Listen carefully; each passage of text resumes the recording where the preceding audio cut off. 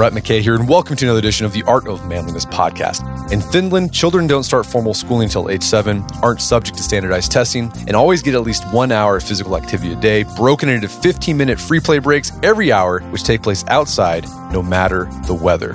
Finnish parents and teachers espouse mantras like, let children be children, the children must play, and the work of a child is to play. Yet despite this emphasis on play, Finnish students still achieve enviable academic outcomes and grow up to become some of the happiest adults on earth. My guest today says the Finnish model of education and parenting, with its heavy emphasis on play, is worth replicating in other countries. His name is Pasi Sahlberg, and he's a Finnish educator and researcher currently living in Australia, as well as the co-author, along with William Doyle, of the book Let the Children Play: How More Play Will Save Our Schools and Help Children Thrive. Pasi begins our conversation by sharing what the data says as to how much less kids are playing today than they did in the past, and the factors that have led to this decrease both at school and at home. We then discuss the fact that even when kids do play today, it's often more structured and adult-directed, even sometimes involving something called a recess coach, and how this has led to the sad phenomenon of children who no longer know how to play on their own. We then discuss what is lost when kids don't play enough, from a decline in physical and mental confidence to a decrease in creativity. We end our conversation with the elements of healthy play that educators and parents who want to revive it can look to incorporate in their children's lives. After the show's over, check out our show notes at aom.is/play.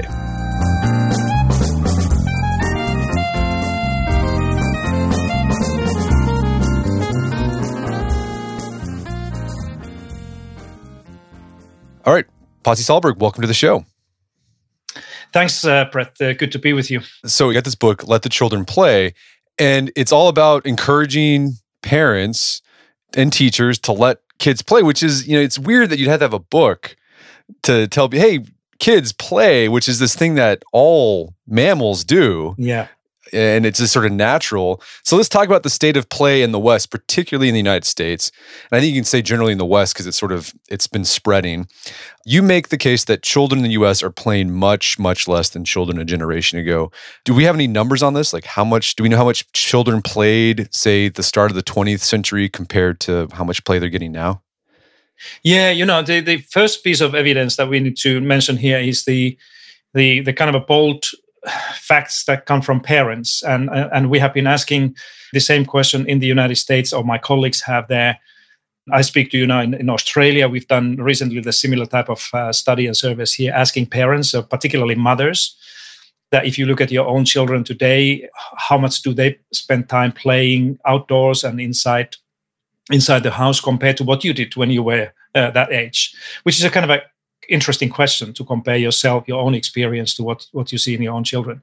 And, in the United States, North America, and here is exactly the same. It's about 90% of parents respond that if they compare their own play experiences when they were kids, that they used to play much more, often significantly more than their children. This, of course, is not the kind of a scientific proof of declining of playtime, but it's an interesting indication. But you're asking for numbers, and if we go back in history, now looking at the United States, people often refer the 1960s as a kind of a golden era or decade of many things, freedoms and civil rights and many other things. But that was also the time when recess and play in the US, particularly primary school, elementary schools, was considered as part of the formal good education. So you were a good school if you were giving your children enough time to play, not just under the supervision of teacher and adult, but just, play with other kids in the schoolyard. So until the 1980s, and now we come to the numbers here, it was a common practice in the US schools, and, it was a common practice almost anywhere else, that the schools typically had about 3 or 4, 10 to 20 minutes recess breaks every day throughout the schooling. When we came to 1990s in the United States, and now we come to the kind of a part where this, the data and evidence is a little bit more mixed because there are not exact numbers. It's hard to get the exact numbers, but some indication that in the early 1990s, almost all of the school districts in the United States reported that they have a practice of recess in their schools, or that they have the policy in place. So this was in the 1990s. So we're talking about 30 years ago. Now, what has happened ever since, and this is where the story gets interesting. Depends a little bit what type of data or surveys or research you look at. But in the beginning of the 2000s, around 2005, there's a larger survey that indicates that 57% of US districts or school systems had recess. So it had declined significantly in about 15 years. 5 years later, in 2000, about 10 years ago, 2010-11, 40% of the school districts in the US reported that they have a policy of recess and play in school in place, but only about 20% were implementing that policy according to their own information. In 2016, we are coming to closer of the situation today. Only 16% of the US states required recess in primary schools. And now the situation is that we know that about 40% of the school districts in the US have either significantly reduced or completely eliminated the recess in their schools. So that's what we see. We see this evolution of coming from the kind of ideal situation where recess and play were considered as a normal part of education and learning in school, to the situation where it's becoming a kind of a very rare thing. But now we are talking about the United States. Now, I don't know if you want to hear any good news, but the good news now is that there has been a recent turnaround in this in many states. That many US states have begun to understand that this has been the wrong thing to do, and they have gradually introduced legislation and regulations that will actually mandate that the school should have at least 20 minutes every day for recess. Some states have done it more. So we have seen during the last 50 years, we have seen this kind of a curve of, seeing recess and play almost disappearing from schools, and now then gradually, luckily coming back. So what was driving the decrease of recess in primary school? Well, if you experience teacher or principal and listen to this conversation here, you know the answer immediately, because you see that something happened in the 1990s, and particularly in the 2000s, in the beginning of this century, that probably has something to do with this decline. And in the 1990s, if you're American teacher or principal, you remember that 1990s was a time when the standardization began to take place in the schools, meaning that all the schools were kind of expected to follow the similar standards and expectations. And then came the kind of the waves of standardized assessments and tests that were used to check whether these standards were met. And these were not the standards for play or recess or creativity or arts or social sciences. They're mostly standards for mathematics and reading and science.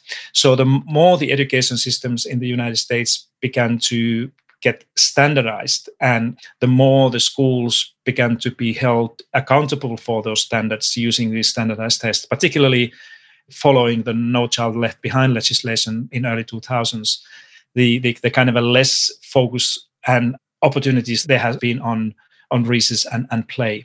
And so that's obviously we cannot prove exactly that there is a kind of a causal link between those two things, but it's a very clear that that the more schools are kind of seeing education as a high stakes game that they need to play in order to survive and keep things moving, the less focus there has been on those things that have been considered as less significant for these stakes. Then there's another issue. I think that this kind of a strictly educational reform movement issue that is probably explaining this. But then there's another one that is simply the safety thing, that there are schools. I remember I spent about almost 10 years living in the United States, and I saw tens or hundreds of schools, and I was always kind of surprised about the safety concerns that were increasingly there, particularly whenever there was this horrible incidences of violence in the schools, that the school gates were closed and locked, and all the kids were kept inside. And I think that in some places, some districts or schools, and particularly the urban area schools, that they kind of learn to live with this fear and danger, and thought that we'd rather keep kids indoors during the school days in case something happens. So there are those two kind of major things that have really negatively affected the time that kids have for themselves in the school, for play and do other things, and this implementation of these recess policies overall. And you also talk about, even when schools do have recess, you give an example of this in the book, it's the nature of it has changed. So when I grew up, recess was the teacher's like, just get out of here, go play, jump on, whatever, do whatever you want to do. It was free play. There was one school you highlighted where there was a coach. There was a recess coach. And you're like, well, that's gym class. And like, no, this is recess. I'm the recess coach. Yeah, that's the and that's not only the US phenomenon. I think this is something that my co-author Bill Doyle saw in New York, that he saw a lot of kids, playing in the schoolyard, but not as they normally do if they have a recess and play freely, do whatever they want to do. But there was an adult there that was called recess coach, that was doing all kinds of activities, often physical activities. And, for us, it looked more like a typical gym class that was just taken outside of the schoolhouse. And that's, but, I must say that here in Australia, I live in Sydney, and it's a very common thing here as well, that, after school, when children sometimes need to stay in the school a little bit longer after the school hours, that, rather than, allowing them to play and, self-organize and figure out what to do with the other kids, that they have these almost like a teachers or coaches there to make sure that, everybody has something to do. And in most cases, I think the reason is also that the parents and the schools, they kind of think that kids are safe when there's an adult, watching over and, asking them what to do. I think the William's story in this book is also interesting because I think the coach there responds to him that when William is asking that why do you just don't let them play and watch over, and the response is that there's so many kids now who don't know anymore how to play, that they haven't been experiencing this kind of a free self-directed play that much that they would know what to do, and that's a kind of a sad part of the story. That is a sad part of the story. Okay, so in schools, there's less recess. What's driving that? It's hard to say, but there's a hunch is whenever the increase in standardized testing in the United States, the pressure on faculty for the students to do well on those tests cause them to spend less time on recess, more time in the classroom, getting ready for the test, and also the safetyism issue. Parents just being worried about that. Yeah. That was a factor. But besides decreasing recess, you also talk about just in the classroom, play has been reduced. You talk about in the 60s, even in the 50s, pedagogy in the United States, particularly for primary age students, it was very play-based. I mean, can you give us an idea what that looked like? And then what does school look like now without play? Yeah, I think it's mostly about understanding what the play is all about. And that's something that is often kind of a narrowly understood by many parents, particularly parents, not so much the teachers. I think all the teachers understand it. But, for example, here when I ask parents about play, the very common view still is that play is something you do when you've done all the serious stuff. If they look at their parents or adults, they say that, play is something you do when you've done your work or when you completed your work. And this is unfortunately how play is often still used in the schools. It's almost like an award that you are given if you've done your homework, if you've been successful in the school, if you've done well in a test, that you are awarded a little bit extra time to play. Unfortunately, sometimes you are also punished by that. If you're not a good boy in the school, that you don't, when the others are having their 20 minutes to play, you don't do that. But I think that in a kind of a good school, for me, the play manifests itself in a way that is seen as it was in the 1960s in the US schools, as you described, as a normal, natural part of the way of life for young children, and that it's seen also as an integral element of good learning. That this is how children naturally learn, particularly when we are looking at the young children. That how the children learn about themselves and learn about the world is primarily through play, different types of play activities. And so if the school is kind of a well designed and well thought around this idea of learning through play and having play as a important element, it should be there everywhere. Not just that we give children little playtime when they have done the serious work, but that the play would also enter into the classroom and these teaching and learning situations whenever that is a kind of a sensible. I'm not saying that the school should be play all the time, but it should be designed in a way that the kids would also learn to understand that play is actually an important way of them to learn about the world and learn about other people and learn about themselves. Well, I think back in my own like early childhood education, like the memory is very foggy. So this is like the 80s. So kindergarten, first grade, second grade, I remember there being a lot of play. Like you'd sing songs and clap your hands. You're saying the ABCs. That's play. I mean, it didn't feel like it was work.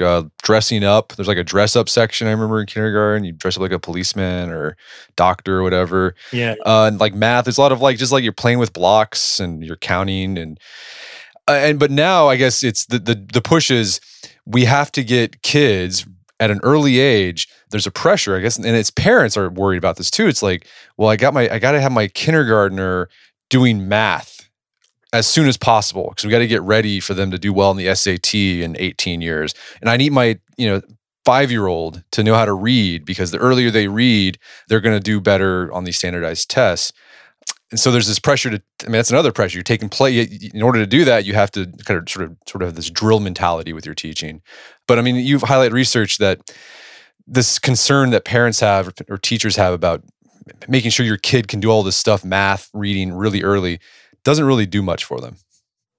No, there's no evidence that would support this argument that you made. If you learn to read younger, that you will do better in school and life in general, or let alone that the younger you learn to read, the better you will do in school. That's not the case. Not even mathematics. I think all of these correlations between the academic abilities that are learned younger and how they correlate or explain your success or failure later on have no kind of a research evidence base. So we should not believe in these things. The good example I often when I think about the US schools, I often say that, go and see what the parents in the places like Silicon Valley do with their children, what type of schools they go. They often go to this alternative pedagogy, Montessori and Steiner schools where there's a lot of play and music and, hanging around, learning in your own pace and own ways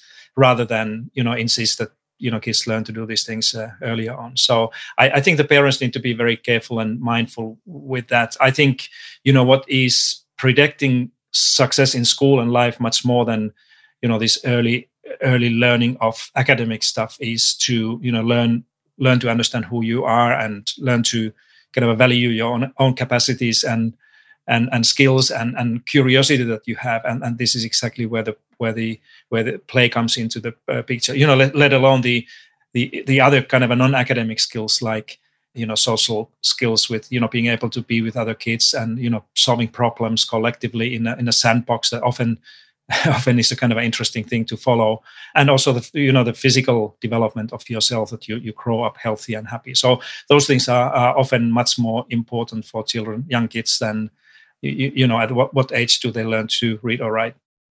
We're going to take a quick break for a word from our sponsors.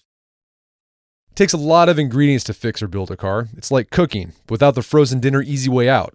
eBay Motors has 122 million parts. It's always the right fitment, so you can follow any recipe to a T. Whether it's a vintage Italian coupe that's classic like grandma's meatballs, or a German luxury car that's as complicated as Oma's Rouladen. To cook up something great in the garage, use the eBay Motors app or visit ebaymotors.com. Let's ride. Whether it's stress, a demanding morning schedule, or trouble sleeping, we all know that sometimes life keeps you up. And trying to conquer the day after a night of tossing and turning is not so easy. Now you can get the sleep you deserve with ZzzQuil Pure Z's Melatonin Gummies.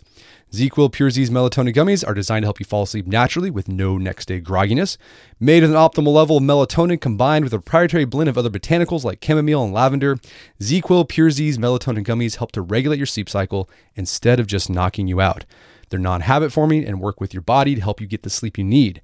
And to top it all off, they come in a great tasting wild berry vanilla flavor. So I've been using ZzzQuil Pure Z's Melatonin Gummies for the past month now. Really have enjoyed it. I've used melatonin in the past to help me fall asleep when I've had trouble falling asleep. I like the Pure Z's Melatonin Gummies because, well, it comes in a gummy format, and who does not like gummies? The botanical blend helps you feel nice and relaxed, drift off to sleep, and the next day, don't feel groggy. Check out ZzzQuil Pure Z's Melatonin Gummies and the full line of Pure Z sleep aids to start sleeping soundly today. And now back to the show. So, there's less play in school. What about when kids are out of school? I guess this is kind of harder to figure out if they're playing less because you can't look at recess data. But I guess the data we have is you ask parents or mothers, like, what are your kids doing out of school? And I guess kids aren't really playing that much. Yeah. There's a lot of kind of evidence that indicates to that kind of that type of conclusion that children are playing less today than they did, even like 10, 20 years ago. And as you said, research is quite difficult to find that would show this entirely. Lego Foundation is one of those that is kind of both doing and coordinating research on play around the world, and they often look at the state of play globally, and their conclusions from different countries around the world have been exactly the same. Interestingly, in one of the most recent state of play reports by Lego Foundation, they realized that 20% of children themselves in these surveys report that they are too busy to play, that they would love to play, but they have too many things to do. And, I don't know how the 5-year-old can say that, I would love to play, but I'm too busy, other than, being busy because of the things that they are asked to do by the school. But I think, Brett, that there's an important factor that is often linked to this conversation about children playing less when they are not in a school, when they're spending their time at home. And it's the very rapidly growing time that very young children from early on they spend with the technology. And it's not at all uncommon in the US that you have a tween, somebody who's a 10-year-old who spends 6, 7, 8 hours every day with the iPad or gadget or smartphone or computer at home. And it's obvious that, if somebody, all of a sudden, if the kids are spending hours and hours every day on something new that they didn't used to do, that this time is away from something else. Often it's away from sleep, that they sleep a little bit less than they should. But in most cases, this time that you see kids spending with their digital gadgets, is often this time is away from them being outdoors, playing basketball or games with their friends, or just playing indoors their own way. So, but as I said, it is an area where we have much less kind of a solid evidence and data to say anything exactly. Yeah, I think it's a lot of anecdotal. I think everyone understands that. Like, kids are spending a lot of times on screens more. And I think the other issue too that's keeping kids away from play, which is like just sort of like traditional play, sort of open range, free range, kid directed. It's a lot of kids are just in organized events, whether they're playing sports or doing piano or they're, I don't know, Boy Scouts, Cub Scouts, whatever that is. Like, that's a lot of their time is being spent doing that. Yeah, and this is one of those trends that we have seen certainly here in Australia and in the United States and many countries in Europe as well. Is that the time that children have spent on what is called play is now much more kind of a controlled and directed by the coach, a coach or music teacher or somebody who is leading the stuff, rather than seeing children outdoors, leading their own learning and play. And it's not necessarily kind of a seriously bad thing, but it's a significant change of the children's experience that they have had before in when they have been playing by themselves. And the condition that is missing in this kind of a new form of playing, when it's much more supervised and controlled by adults, is that the children have much less opportunities to experience that they are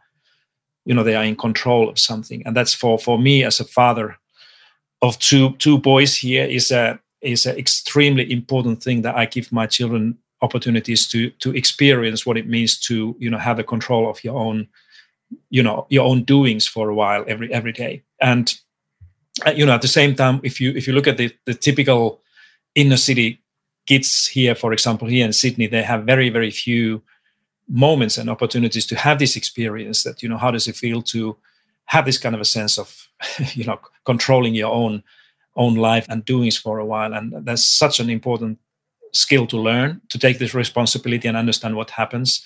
But we still give our children less and less opportunities to do that. So that's why I'm so kind of much favoring this free outdoor play as I often call it the highest order of play. That when parents ask me here so what should I do with my kids to really make sure that they get the most of the benefits of playtime. I said, just take them outdoors and step aside. Just let them find a way to do these things, because that's where the likelihood that these miracles would happen is the highest. Well, I'd like to talk about the consequences of this lack of play. And I think this is a good segue. You're talking about this, what play does when kids are doing self-directed play. They're training their executive function, right? Like they're in that really vital period in their life when they're, in their childhood years and going into their adolescence. They need to learn that skill of making decisions on their own. And like you said, like there's kids today who don't even know how to play. Like they can't even do that. So if there's a kid who doesn't know how to play, man, what's he going to be like when he's 20, 30 and he has to make big, important decisions on his own?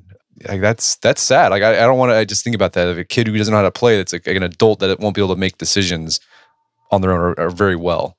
Yeah, that's right. And this is really good news for parents and teachers as well, who often feel that, it's difficult to teach my children or my students how to play, or it's difficult to kind of make sure that they get all these benefits. But, it's actually very easy, because as I said earlier, that the easiest thing to do is just to, give these children a freedom to play and, exercise this kind of a sense of being in control and, step aside and just see that, what happens. And often people come with the comments like, but there's a hazard there. There's a kind of a risks of getting hurt, and even more.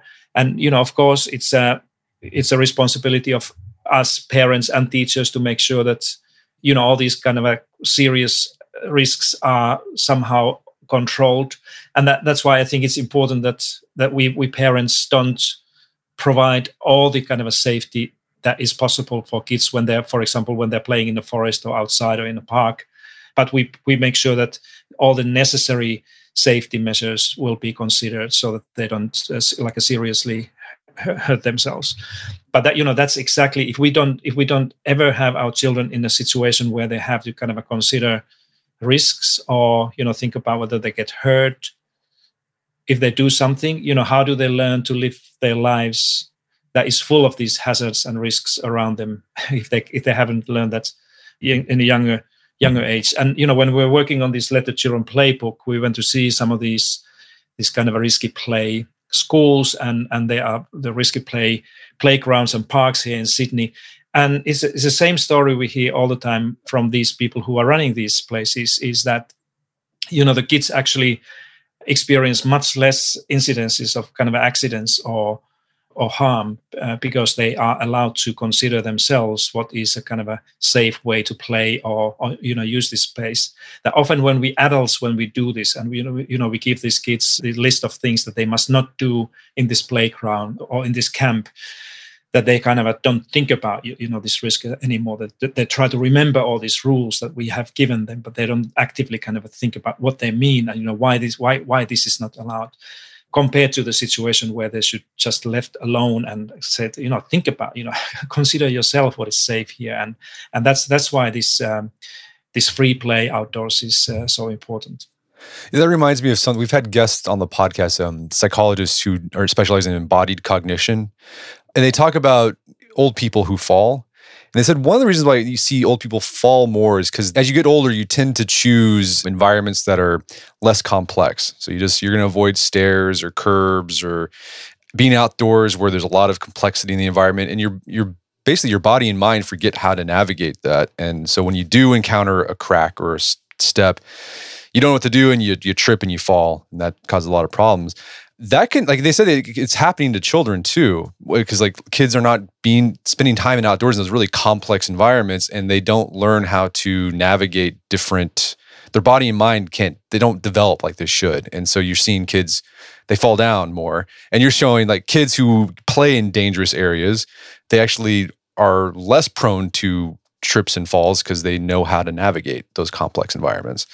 Yeah, exactly. And this is the good way to further develop your executive functions that you mentioned, and that's why many of the pediatricians, for example, in the United States, the American Academy of Pediatricians is so kind of a strongly encouraging parents and schools to make sure that children have time to free play outdoors, because it's a good way to develop these functions exactly as you mentioned, that people For example, when the kids are in a playground and they have to pay attention to different things simultaneously, like they might be walking without their shoes somewhere, and where there are kind of a risky things that they have to look at the situation where they are in, and think about where they're going, and all these other things that is so important to develop these abilities. But if you're always walking, holding somebody's hand, and people are removing all these things for you, then you cannot really experience these things. And again, this goes back to this the importance of free outdoor play and the power it can have on your overall growth and development.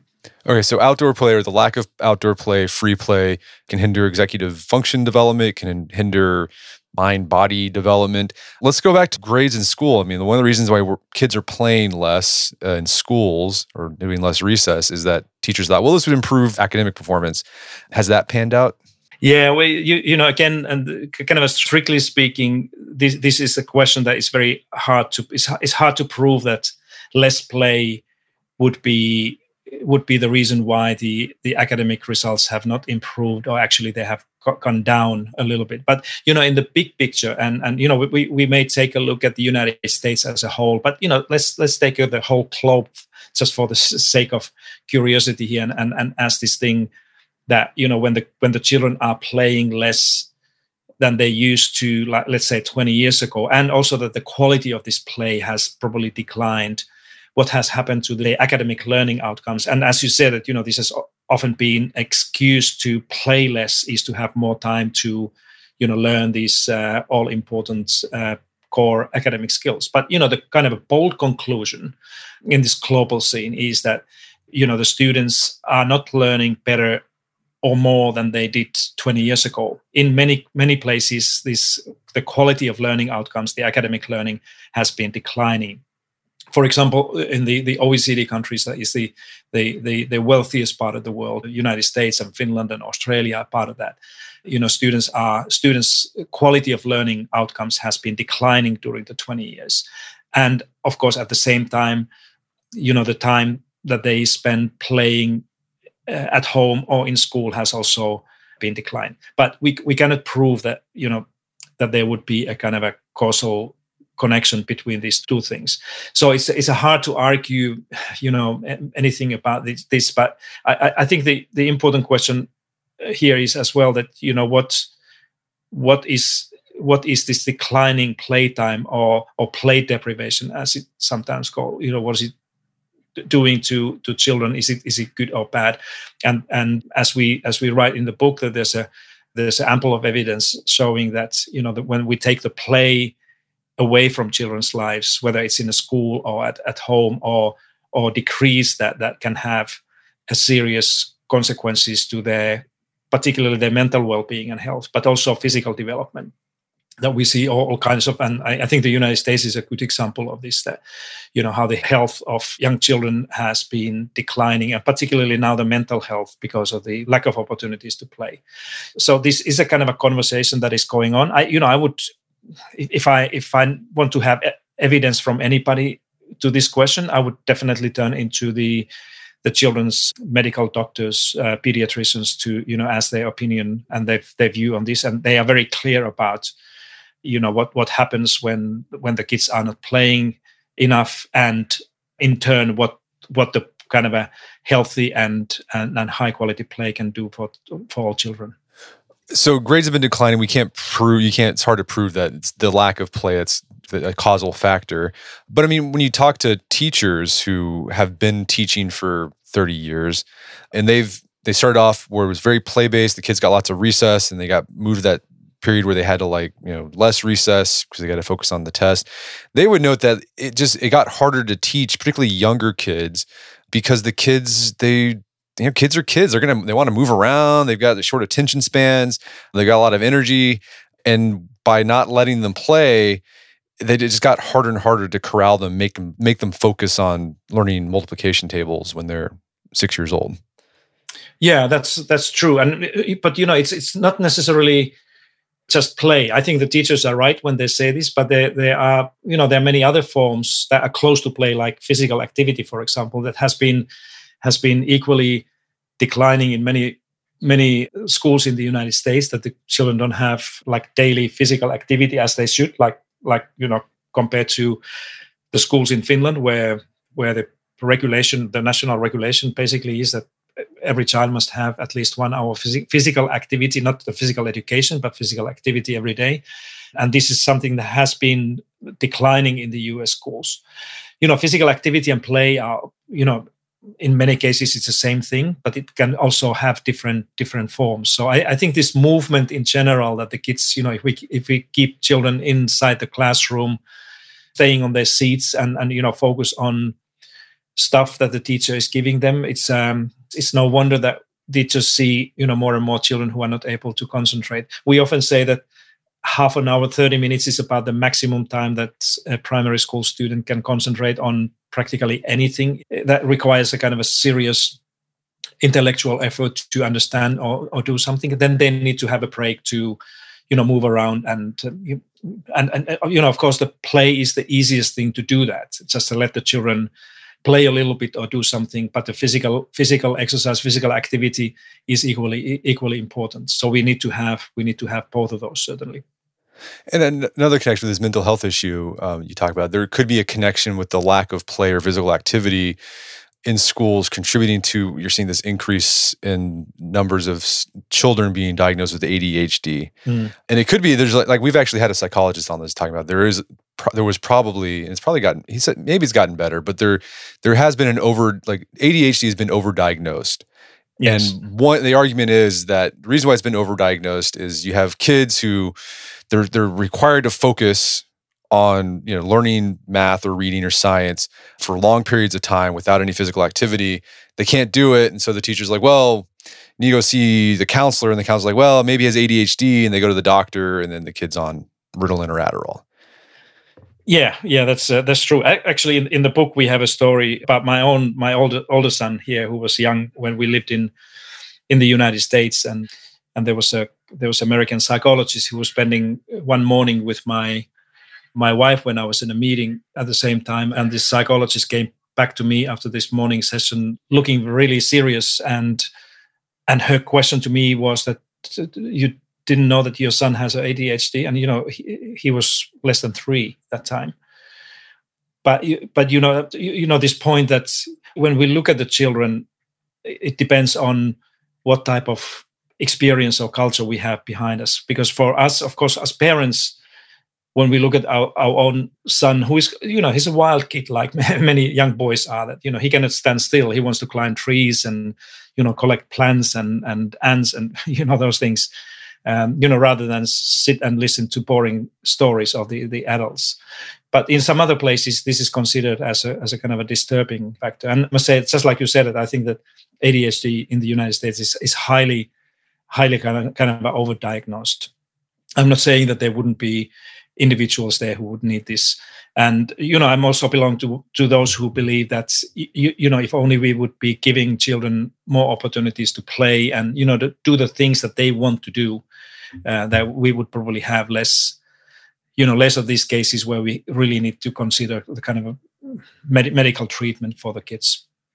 Another potential consequence of lack of play that I was intrigued by and also worried about is there may be affecting the lack of play is causing a decrease in creativity. Mm-hmm. What's there? Like, what does the research say there, and what do you think is going on? Yeah, I think it's a similar trend that we see in the overall school achievements among kids. That there are some studies that indicate that the creativity overall has been in decline during the last 20 years. It's a difficult, creativity is even harder to measure than, learning in general. But some indications say that creativity has been in decline. But again, it's a difficult to prove that this would be directly linked to the, declining time of play or experiences that children have, particularly in free outdoor play. So we cannot really speculate too much on that. But again, I think what we can say is that if you're really concerned about the state of creativity among young people, then the one thing you can do is to ask yourself: are we allowing these children to experience free unstructured play enough where they could experience and exercise and further develop their imagination, curiosity, and creativity. So rather than wait for the evidence that would indicate that, I think it's better to start action and try to make sure that the kids would continue to have these experiences over time. The other interesting thing is that, again, and there's probably more research on that front, that this creativity as such seem to decrease also when the children are growing older. Sometimes people say that the more time you spend in school and learning in school, the less creative you will become, because you kind of learn to do things as they should be done in a school rather than figure out yourself different things. But there is this trend I think is equally important, that when the kids are growing older, and this has been there for probably forever, so it's not anything new, that more the children are spending time in a school environment and exposed to teaching and learning as it is, the less creative they seem to become. At least their own kind of a sense of creativity declines. And then there's this other trend that is more like over time, like an evolution, what has happened during the last 20 years. And that's why, we need to do something about it. And if you want to do something about it, just make sure that your students and children have enough time to, exercise and develop these important elements of creativity that you can do equally well in school and also at home. So parents who are listening to this, like, okay, play's important. I want to get my kid playing more. Is there, I'm sure you've researched this, like, what does healthy play look like? What are there factors that we know is like, well, if these factors are there, then this is good play? Or should parents get really hung up on that? This is a great question. And I think, my advice to parents who are listening to this and curious about their own children's play or grandchildren's play is to really first ask that, what do I understand? How do I define play? What is play to me? And because that's something that needs to be figured out first. But then, again, when we're working on the Let the Children Play book, this was one of those hardest questions that we had in trying to, basically answer the question that you were asking, that what makes a good play? So we were identifying some elements that, again, parents or teachers can consider when they are thinking about, how they want their children to play, whether it's indoors or outdoors. And one of those important aspects is, and indicators and factors, is what we call self-directedness, which means that the kids should be allowed to, take a lead and lead the way when they are playing, rather than, somebody telling them what to do or giving them the rules and regulations. Sometimes this is good as well, but in a kind of a higher order play, this self-directed action and activity is a good one. And then the other thing is that I think, the children should, when they're playing, that they should really feel that they do it because they want to do it themselves, that they are not playing because their mother or father asked them to do, or they're not playing because the recess coach is, asking or expecting them to do something like this. I think the play also has to have a positive kind of emotion, that it has to be, the kids have to feel more these positive emotions, joy and happiness, than they fear kind of a negative excitement or fear that sometimes belong to the play as well.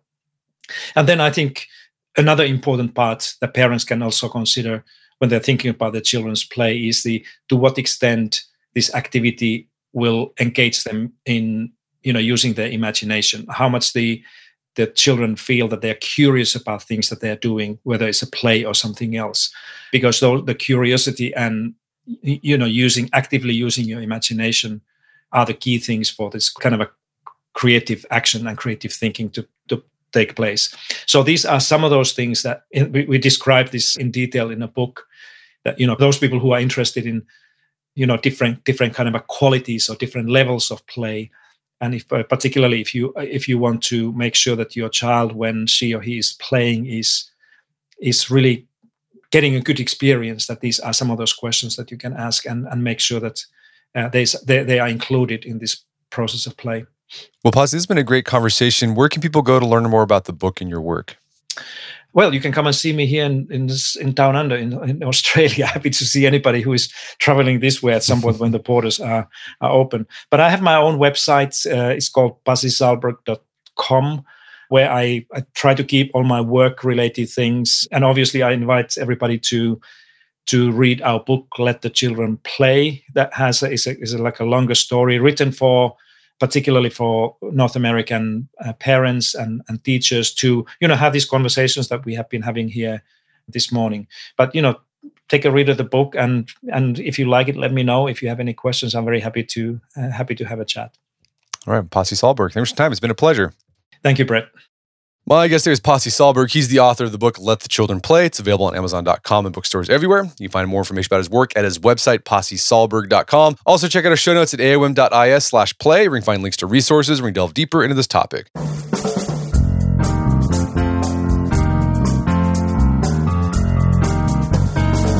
Well, that wraps up another edition of the AON podcast. Make sure to check out our website at artofmanliness.com, where you can find our podcast archives, as well as thousands of articles written over the years about pretty much anything you think of. And if you'd like to enjoy ad-free episodes of the AON podcast, you can do so on Stitcher Premium. Head over to stitcherpremium.com, sign up, use code manliness at checkout for a free month trial. Once you're signed up, download the Stitcher app on Android or iOS, and you can start enjoying ad-free episodes of the AON podcast. And if you haven't done so already, I'd appreciate if you take 1 minute to give us a review on Apple Podcasts or Stitcher. It helps out a lot. And if you've done that already, thank you. Please consider sharing the show with a friend or family member who you think would get something out of it. As always, thank you for the continued support. Until next time, it's Brett McKay, reminding you to not only listen to the AON podcast, but put what you've heard into action.